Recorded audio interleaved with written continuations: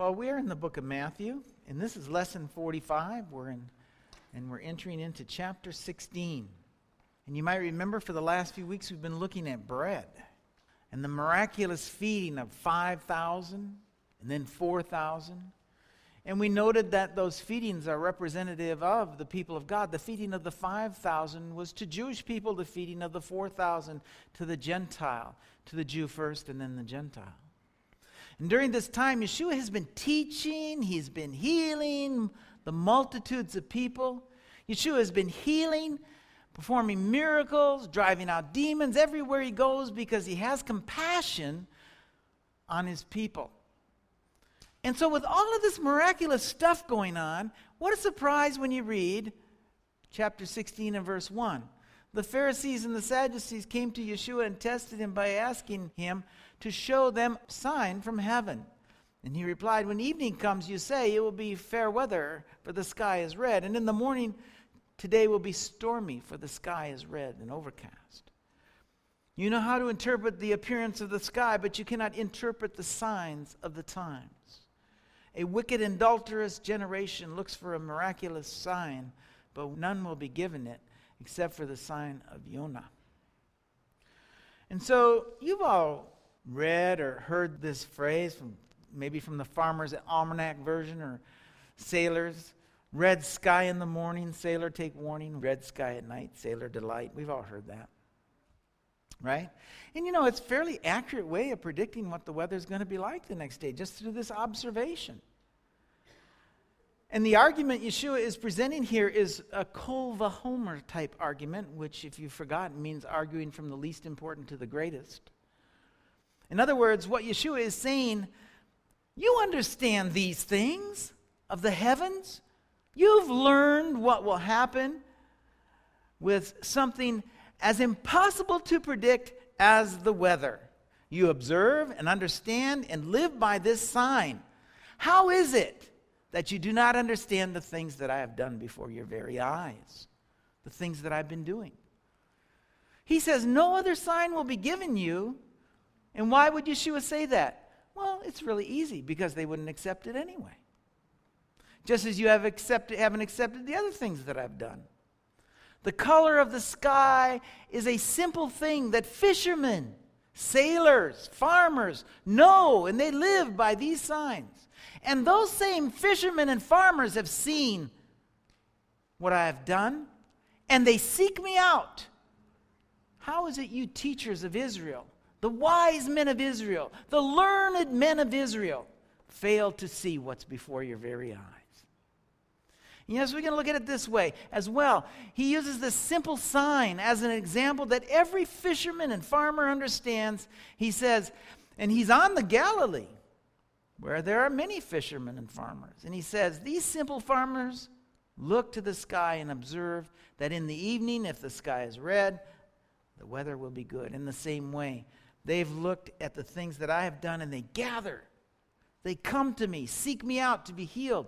Listen to my teachings. But you, the teachers of Israel, who also know these things, because you have also observed these simple things, but you have failed to put two and two together.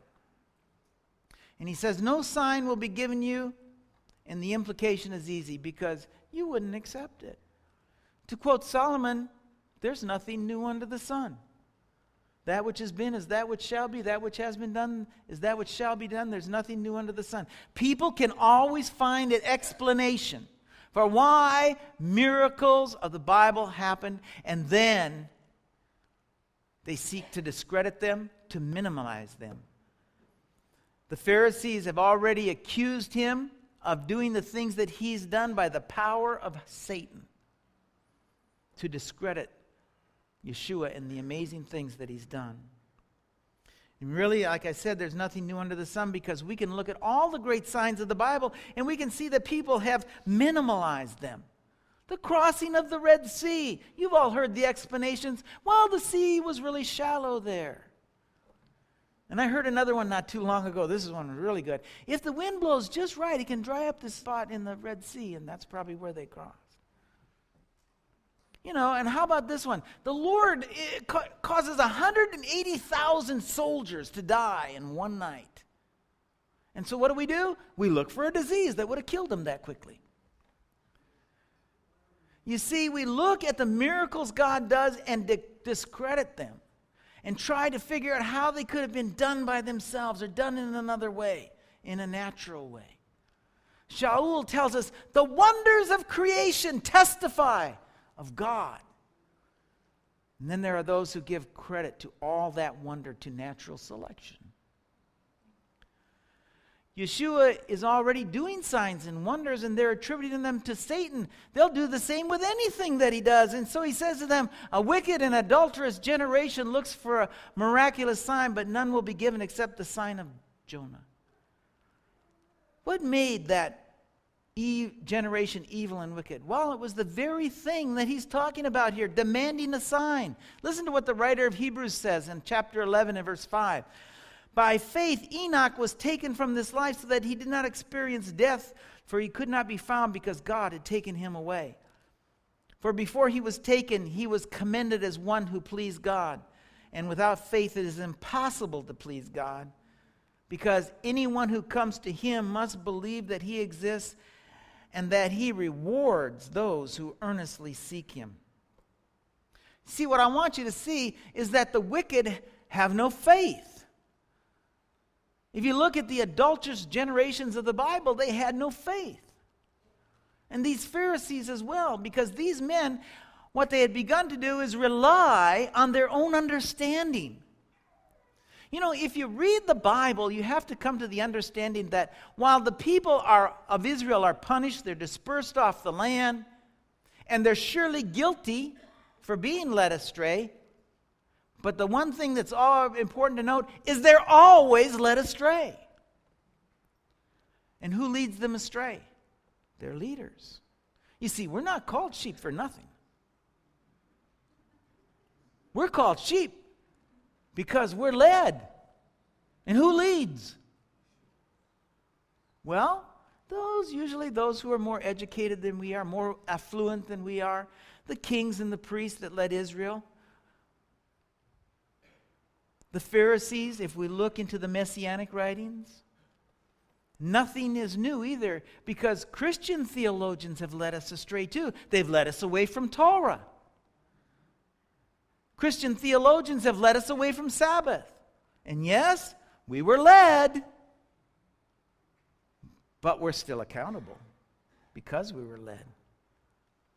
That learning in the flesh leads you away from faith in God.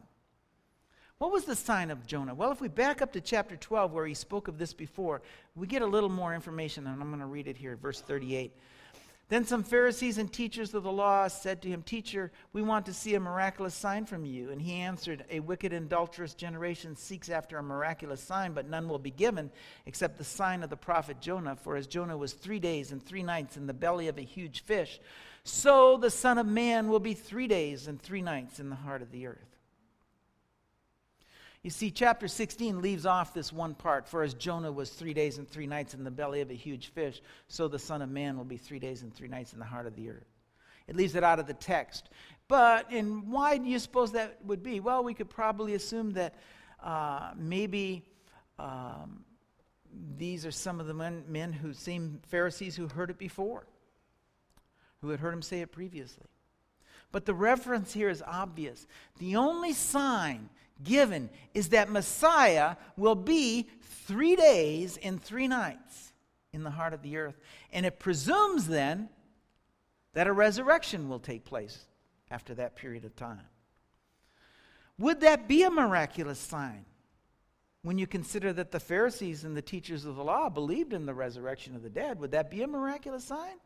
Well, yes, it would, because while they believed in a resurrection, they believed that it would happen all at once, the righteous all coming to life at once. And here Yeshua singles himself out as being the only one resurrected after 3 days and 3 nights.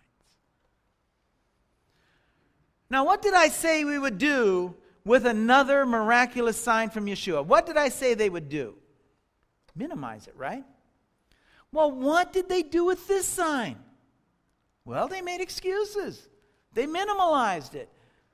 just as we do the parting of the sea and others. When the Pharisees heard that Yeshua had risen from the dead, they said, someone stole the body. Even with the testimony of those who had seen him, they didn't understand. They missed the hour of their visitation, and then they led the rest of the Jewish people of Israel astray and into darkness that Shaul speaks of when he says there's a veil over their eyes.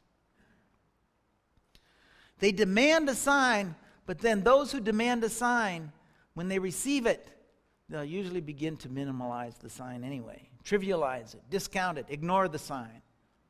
So signs aren't really always that effective.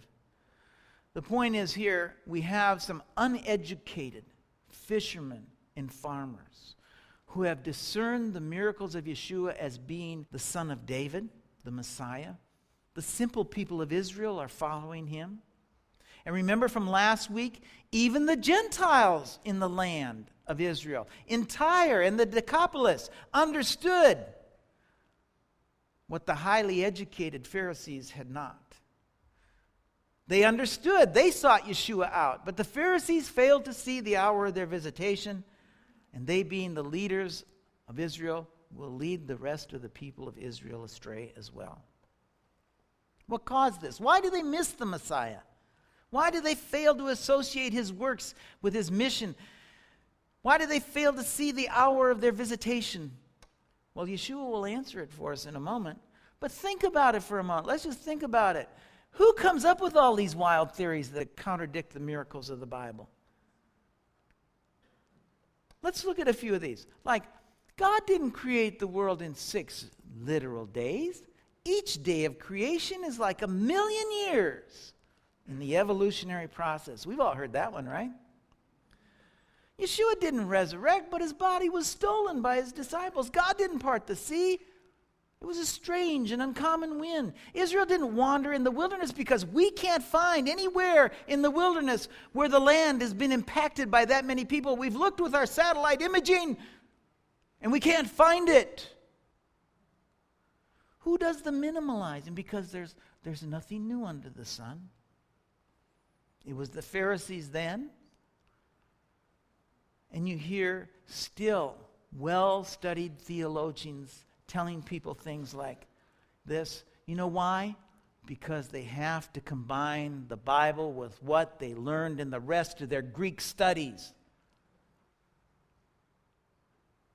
They go to school, they learn science, and with that evolution, and they have to combine that with what the Bible says, and so we get teachings like each day of creation is like 1,000,000 years.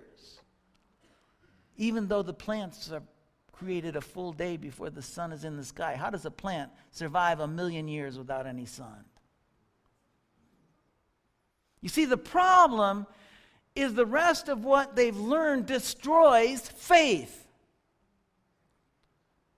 It is their learning that kills faith and leads them astray. The simple, the uneducated, the Am Israel, the simple people of Israel are following Yeshua in faith, coming to him in faith for healing. They're hanging on each and every word. They're amazed by his teachings.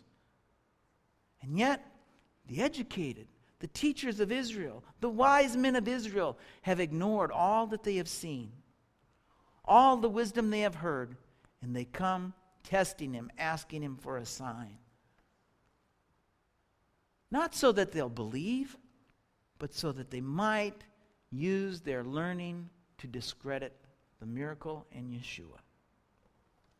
Learning often, not always, but learning often destroys faith. And the reason is simple. Most learning is done in the flesh. We go to school in the flesh. We take pride in our learning. We display our accreditations on the walls. We've gone to Greek schools of higher learning, schools filled with atheistic teachings that destroy faith. And then we try and combine them and mix them with the Word of God. We try to make them fit into the creation narrative of God. And guess what? They don't fit. You see, the only learning is the learning that's done in the Word of God and discerned by the Spirit of God, aided by the Spirit. That leads you closer to God. Everything else puffs up. There's a fine line between learning to know in the flesh and learning to know of God in the Spirit, to know God in the Spirit. It's easy to move from one path to the other either. They're not so discernible. So it takes diligence in prayer. It takes diligence in prayer and study. It takes diligence in the way you live out the teachings that you've learned. Those things that the Spirit reveals to us are knowledge. That's knowledge. But those things that we learn in and of the flesh lead us away from God. Yeshua knows this. That's why he says this next in verse 4. Then Yeshua left them and went away, and when they crossed the sea, the disciples forgot to take bread.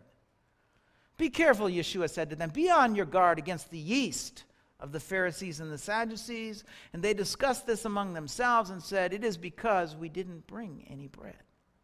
Aware of their discussion, Yeshua asked, oh, you of little faith, why are you talking amongst yourselves about having no bread?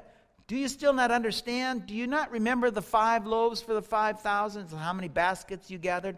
Or 7 loaves for the 4,000 and how many baskets you gathered? So Yeshua takes them right back to the miraculous feedings of the 4,000 and 5,000. The reason, of course, is simple. It's to show them that he speaks not about bread. Bread is not a problem for Yeshua. He's already made bread out of nothing. He's the bread of life come down from heaven. So he goes on and he says this, how is it that you don't understand that I was not talking about bread? But watch out, beware of the yeast of the Pharisees and the Sadducees. And then they understood that he wasn't telling them to guard against the yeast used in bread, but against the teaching of the Pharisees and the Sadducees. What was it about the Pharisees that had corrupted them to the degree that they didn't understand, that they didn't see the hour of their visitation? They didn't understand the times. Well, it was their great knowledge of Scripture and traditional teachings. They had begun to rely on traditions so heavily on their understanding that they didn't see the Messiah as he stood right in front of their faces, performing miracles, signs, and wonders. Their learning in the flesh had made their hearts hard. Their knowledge had gone to their head, so to speak, and they're living their lives from the head and not the heart. Their feelings of piety and self-righteousness had kept them from seeing the righteous one who stood before them. And so he says, beware. Beware. You see, there's nothing new under the sun. You can see this today.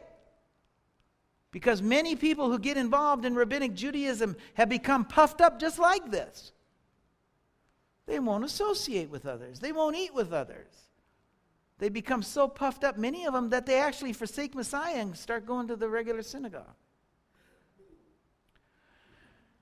I found this one of the most difficult things that I've ever had to teach, and that's the difference between traditions bad and traditions good. Most of us, we look at this passage of Scripture in the church, and we use this as a polemic against the Pharisees and the Sadducees. Mark in his gospel speaks of the yeast of the Pharisees and Herod. When you understand that both the Sadducees and the Herodians were in bed with Rome, you begin to understand why they could use these interchangeably. But what it is, it's those things that lead you away from faith in God, from understanding His plan in relation to the current times. You know, we can go into the teachings of the Pharisees and we can find some wonderful things there. You've all heard me quote those things. They confirm and build our faith in Messiah Yeshua. And we can go in there and we can find some things that are just purposely meant to destroy our faith in Messiah Yeshua. In fact, there are many polemics in the Talmud against Messiah. So there are good Jewish traditions and they're bad. But if we begin to rely on those traditions or begin to think that we're more righteous because we know and do more things than others, we're fools. Because there's only one righteous one. There's a righteousness revealed that is apart from the law. And make no mistake, there is only one who's righteous, and everything else is filthy rags. But we have traditions that are good. But those traditions that are bad can take us away from God. We can take a good tradition and make it bad. We can see the same good and bad in traditional Christian teachings. You can go into Christian commentaries and find good and bad. You know, Martin Luther wrote some amazing and wonderful things. He also wrote a polemic against the Jewish people that Hitler used in the Holocaust. We can listen to amazing sermons on faith in Messiah from a pastor, and then in the next breath he'll talk about putting up the Christmas tree this weekend. So traditions, no matter whose, can be a minefield. It's a minefield out there. I tell people the internet is a minefield. You got to be careful what you read on the internet. There's some awful stuff out there. That's the reason we need to heed the words of the Master. He says, watch out, beware. In other words, just don't throw out the teachings of the Pharisees. Just don't throw them out completely as the church has done. But he's telling us to give them careful examination. We in the church have taken the words of Yeshua to mean an across-the-board rejection of anything Jewish. That's not what Yeshua meant here.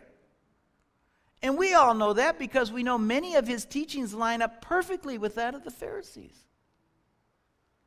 Notice that he says to his disciples, we read it as, watch out, beware of the teachings of the Pharisees. We're to watch out. Well, let's look at what the Greek word means.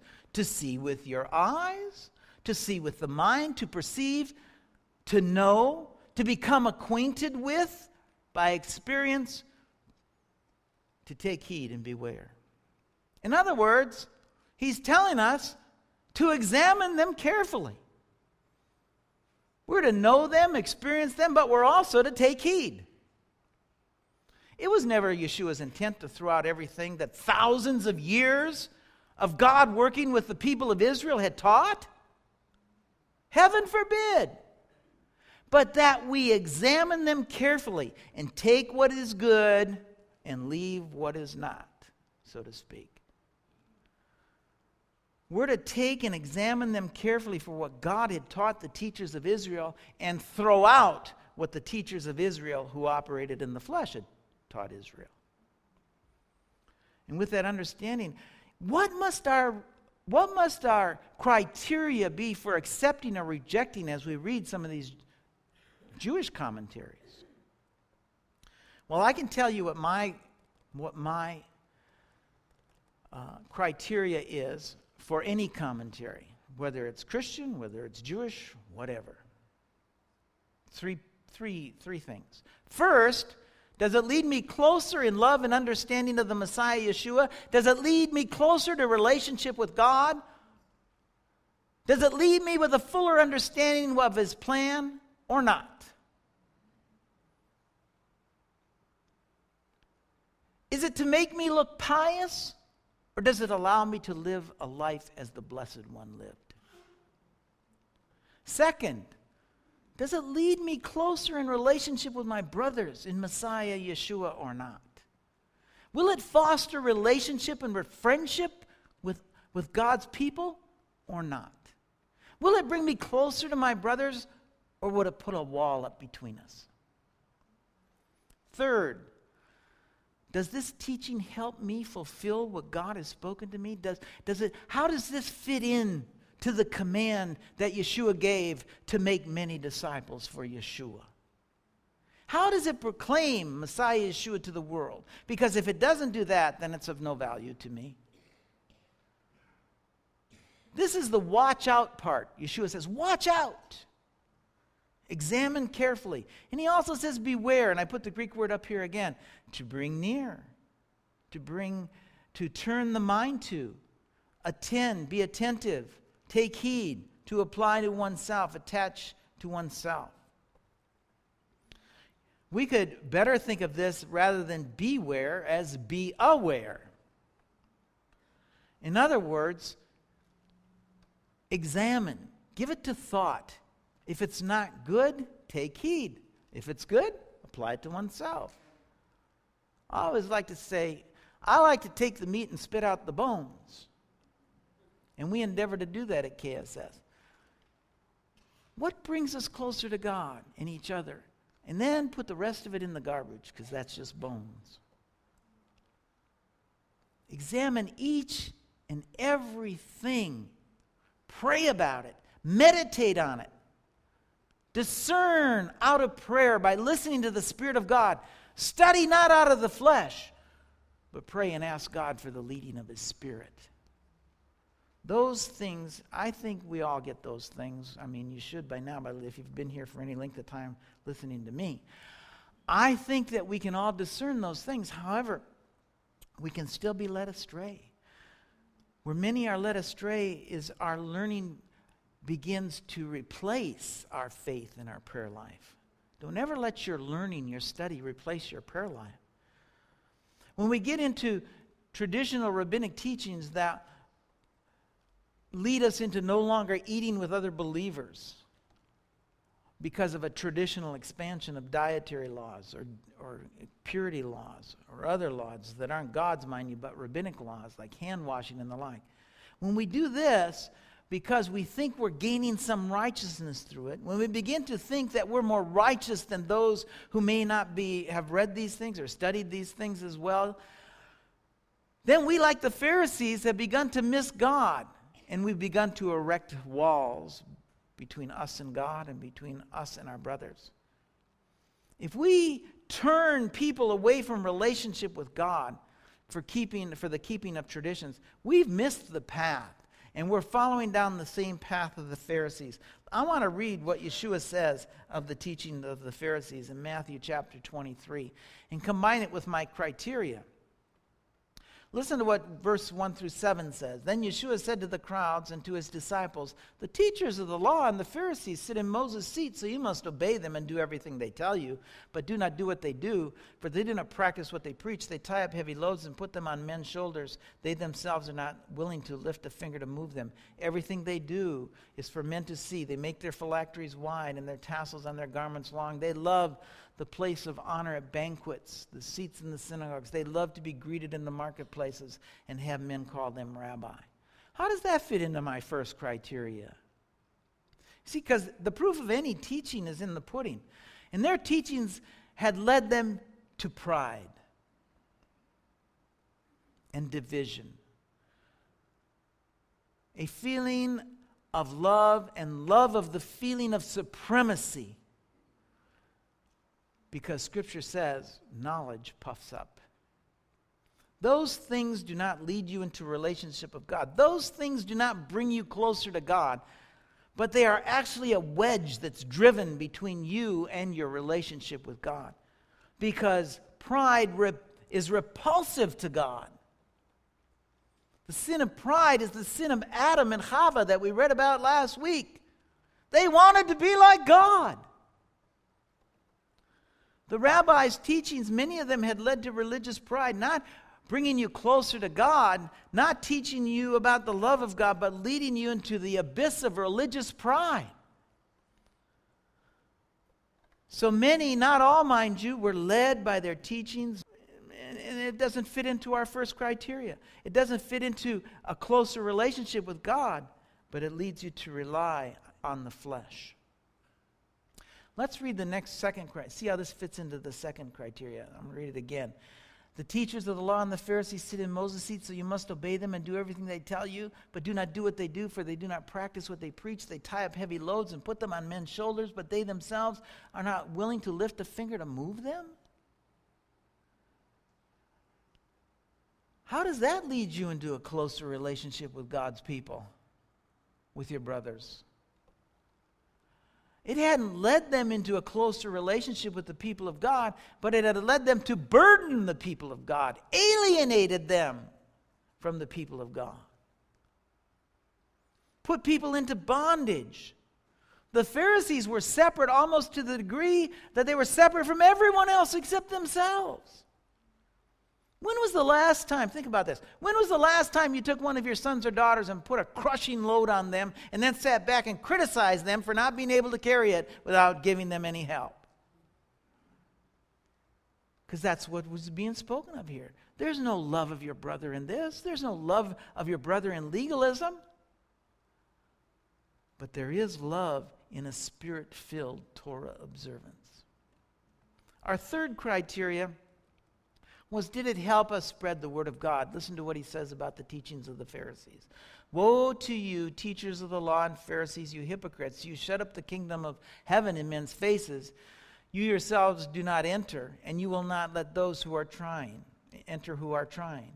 Woe to you, teachers of the law and Pharisees, you hypocrites! You travel over land and sea to win a single convert, and when he becomes one, you make him twice as much of a son of hell as you are.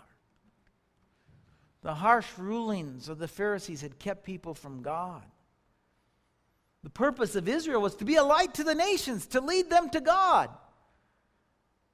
But God is not a list of traditions. He's not a list of rules. But he's one who desires relationship with his people. And that's not what the Pharisees were offering. That's not what they were teaching.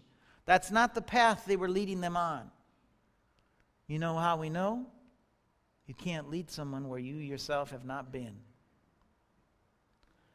Friends, you can't keep the law and make yourself righteous. Your keeping of the commands of God doesn't make you better or more righteous than someone who does not yet know how to keep the commands of God. There's only one thing that makes you righteousness and shows righteousness, and that's found in the words of Habakkuk, Shaul, and the writer of Hebrews, all three. The righteous will live by faith. It is that faith and trust in God that leads you to be led of the Spirit.